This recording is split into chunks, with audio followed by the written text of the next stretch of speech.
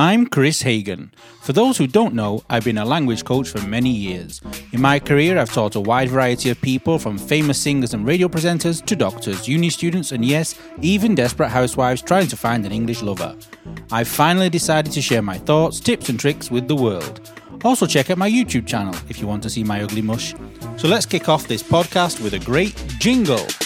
Doesn't matter where you are, in the car or at the bar. Here for you comes in your ears, another word for thanks is cheers. Here's the new kid from the block, here for you around the clock, shining all his English tips. Chris is an anagram of risk.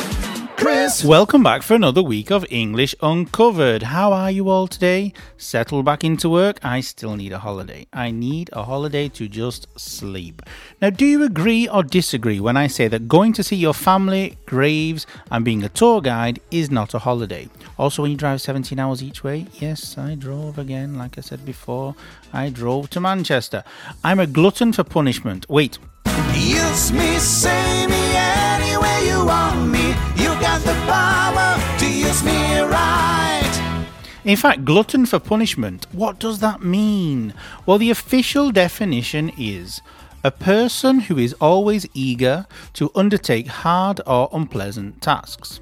I like driving, so it's not really unpleasant unless you're driving an Italian car on the wrong side, which is the correct side in England, but actually on the wrong side in England, on a slip road near Sibsum cum Stibbington, and I've not even had a drink, with a Mazda MX-5 hurtling towards you. Yes, I came off a slip road on the wrong side. Bit dangerous. Thank God I was in an Italian car, because it meant I could see around the bend. I could see that death was hurtling towards us. And there you have so many new words to try and use this week. First, the expression a glutton for punishment, and why not try using slip road and hurtling? Do you want a quick reminder of what they are? A slip road is a road that you use to enter or exit a single carriageway, a dual carriageway, or a motorway. And to hurtle means to rush forward. So go for it very, very quickly. See if you can use them this week. Just a bit of adverts. On those dark, dreary days, or sunbathing on the beach, check out our YouTube channel for our videos about comprehension, vocabulary, and pronunciation. There are even videos to practice your writing. Go to YouTube and type my name, Chris Hagan. It's as easy as that. And now we have a new segment that you've never heard before called Fix It. Let's have the jingle.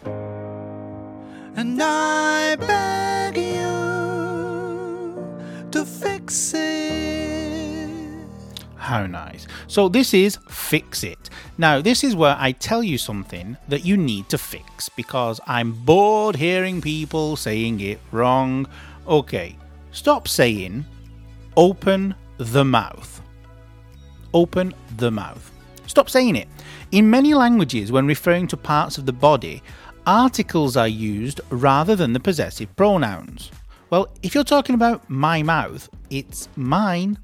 In English, this is wrong when you're talking about a part of the body on somebody. If someone says to me, open the mouth, I would look around the room looking for a mouth to open. Maybe you mean the mouth of a river. Can that be opened? Is there one in this room? You mean my mouth? Yes, my mouth belongs to who? You guessed it, me. So say open your mouth, not the. Stop shrugging the shoulders. Nope, wrong again. Stop shrugging your shoulders. To shrug is when you lift them up and down and you go, no idea.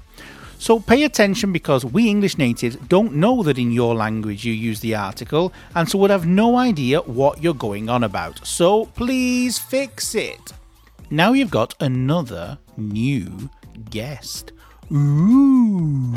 She likes to go line dancing 5 days a week. She danced so much she had to get to new knees. Her cheese and onion pie is the very best. Or try her baked tart and forget the rest. La la la la, her name is Spot. La la la la, her name is Spot. Okay, I'm here with Patricia Pat Jones. Do you want to explain who you are and how we know each other? You're my adopted mother, basically. Well, or big sister, let's say, is nice enough. I'm Pat. Everyone calls me Pat, even though officially my name's Patricia. Patricia is very posh. Just sound posh, but everyone calls me Pat. And that's what I'm more used to. And I met Chris when I met you, Chris, when me. That's me. Yeah. Just checking. I met you, Chris, when I think you was about 14. Just a couple of years ago, not long ago. Then. No, not that long ago. No, that's 26 years ago. Jesus. And you was line dancing, same as me, and so line dancing was brought the us reason together. We got together, created our wee family. Yes, and line dancing, which was always just done to country music then, as I remember. But then, as time went on, people rebelled. Yes, and we could do it to all sorts of pop music, and now we can just do it to anything. And also, we used to dress up then. I can remember you with your cowboy hat on. And there are some pictures. Your cowboy boots. Our producer over there is laughing in the corner.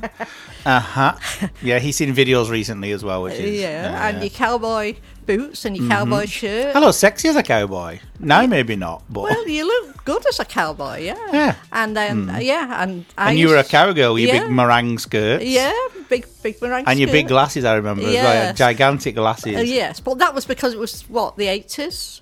No, not the 80s. How old do you think I am? Okay, so bye-bye, Pat. We've already... No, I'm joking. No, so it was the 90s. Yeah. That was because it was the 90s. Stick an extra 20 years on me, thanks. And big glasses were in fashion then, as I remember. They were, and they're back in fashion again now, really. I'm glad to say they're back in fashion. Do you still have your old ones? No. I'm glad to say they are back in fashion because I like big glasses myself. And even you've got big glasses. In fact, because you can see better.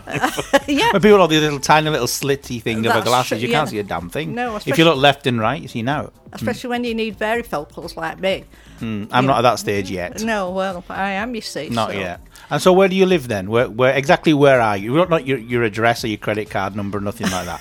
Where are you from? Because your accent's very different to mine, so where are you from? Well, originally I'm from Gorton. Gorton, is that a nice place in Manchester? Gorton. Well, it was. Now it's one of safe to say it's probably one of the worst places in Manchester. That's a good expression. Safe to say it's probably the worst place. So it's not that safe, really.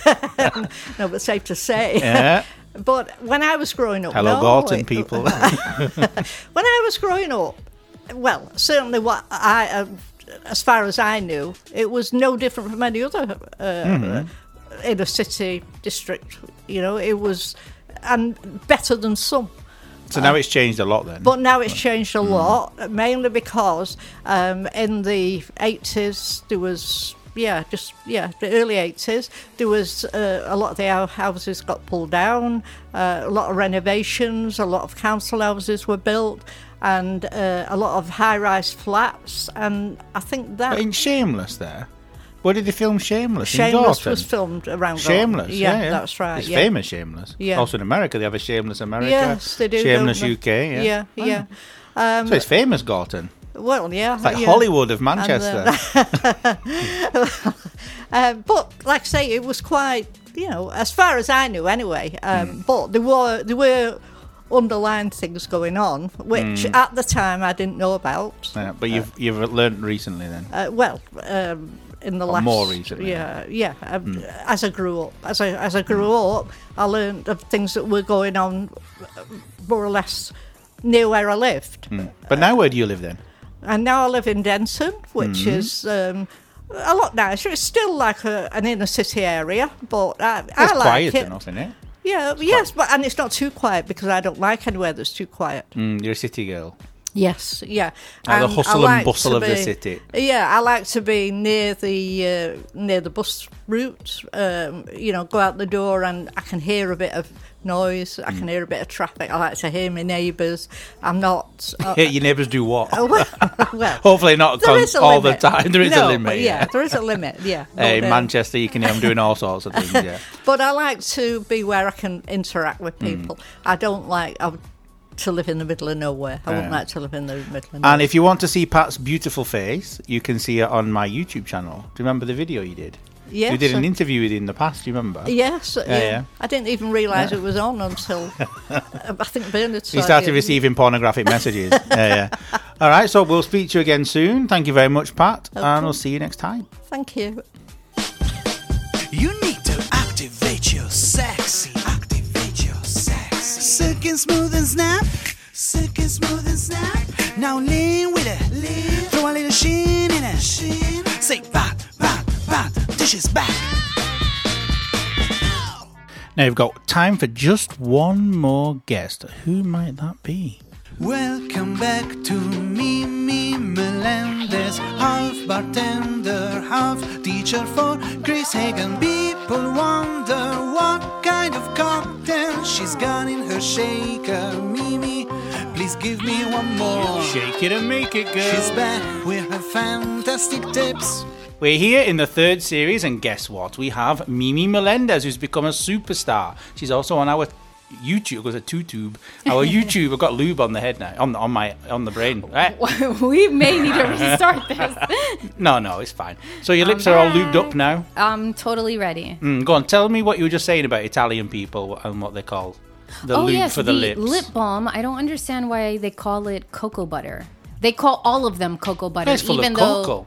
But not all of them are made with cocoa butter. They call all of them cocoa butter. I don't okay. understand that, and I refuse to call it that. So what do you call it? Lube instead, you called it before. I call it lip lube. Lip lube. They understand me. Yeah, okay. So what we're going to talk about then, this is your first time here in the third series. So what are we right. going to talk about? Or what are you going to talk about? And I'm going to interrupt you like as usual. As usual. Today, I want to kind of follow up on the workshop that we did, our webinar actually that we did recently. We did a webinar. We did. I've slept since then, don't remember. Oh, thanks. No, I remember yours, because I kept sending you messages, perverted messages while you were trying speaking. to distract me, but Didn't I was work. focused. I was focused. So if you remember, the last one that I did was, I think, it was the last one. I talked about You don't remember either. it was just basically going through suggestions and tips on For interviewing jobs. online. Yes, online job which is a big interviews. thing now. It is, especially now, yeah. Yeah, and so I know at the end we had a Q&A session and there were some questions that some of the attendees had, and I wanted to kind of follow up on some of that today. Good idea. By talking about what I think are the top 5 mistakes on an English resume or CV curriculum. Go on, tell us. Okay, here we go. So go on then, what's the first one? Okay, so I'm going to do this reverse countdown. Number 5 is not following the cultural norms on your resume. So you include information or things on there that is maybe seen as either inappropriate or kind of tacky, like a photo of yourself. The sexy selfies. The sexy selfie, which no one's supposed to care what you look like on a resume. Supposed to, unless, of course, you're applying for a modeling job. Then maybe, yeah. So things like that, your photo, your date of birth, do not include that. Don't make that mistake. Which is also good for people like us who are old. It's I'm excellent. 21 in a few days. But, Yeah. I could include a picture of me from 20 years ago. Who knows? Yeah, me too, to be honest. All right, number 4 is exaggerating or lying on your resume. That's always going to come through. And you need to be prepared that what you put on your resume, you can back it up in an interview. You don't want to come across as a liar, especially if they're going to check your references and confirm whatever's on your resume. Like when you built the hospital in Africa. Exactly, brick by brick, Exactly. with your bare hands. You did. Number 3, the resume is either too short or too long. Okay, so it shouldn't be more than 2 pages long. Yeah, they're really long here. They are really long. It's like a Harry Potter book when you receive them. And they include like 20 years of experience, which That you're not interested is unnecessary. Yeah. You don't remember what you did 5 years ago, never mind 20 years ago. Exactly. Okay, so number 2 is that you're not really putting real facts, or you're just including soft skills that don't really say anything. Soft skills are what's great. Like time management skills okay, or organizational skills, okay. but people want to see concrete things like what were your sales, for example? How did you really translate your experience into numbers for that company? Something like that. So you need to have some real substance in your resume. The number 1 mistake that I see on resumes is that people don't check the resume for grammar and spelling mistakes. This is the simplest thing. This is the easiest part of writing anything, is for checking it, editing it, proofreading it. It's not difficult. It's not difficult, and you don't even have to do it yourself. You can give it to someone else who is better at writing or something. There's also websites now that are free where you can check. Absolutely. And this is such... I never use them because I never need them, of course. Of course not. Of course not. I just ask you to check it instead. That's right. And I never find any mistakes ever, Chris. And I never find any in yours apart from the American English. But now I've learned to accept it, in fact. You know, you just have to. It kind of grows on you, I feel like. It does, like a wart. Yeah. No, I'm getting used to it now. It's fine. You're converting me. You're becoming a little more worldly. A little more, yeah. Yes. I'm British, remember. It's very difficult to make us worldly. Go on. Well, you know, and just kind of going back on this, I just want to reiterate. You've got 1 minute left, by the way. How important it is. Don't worry, I got this.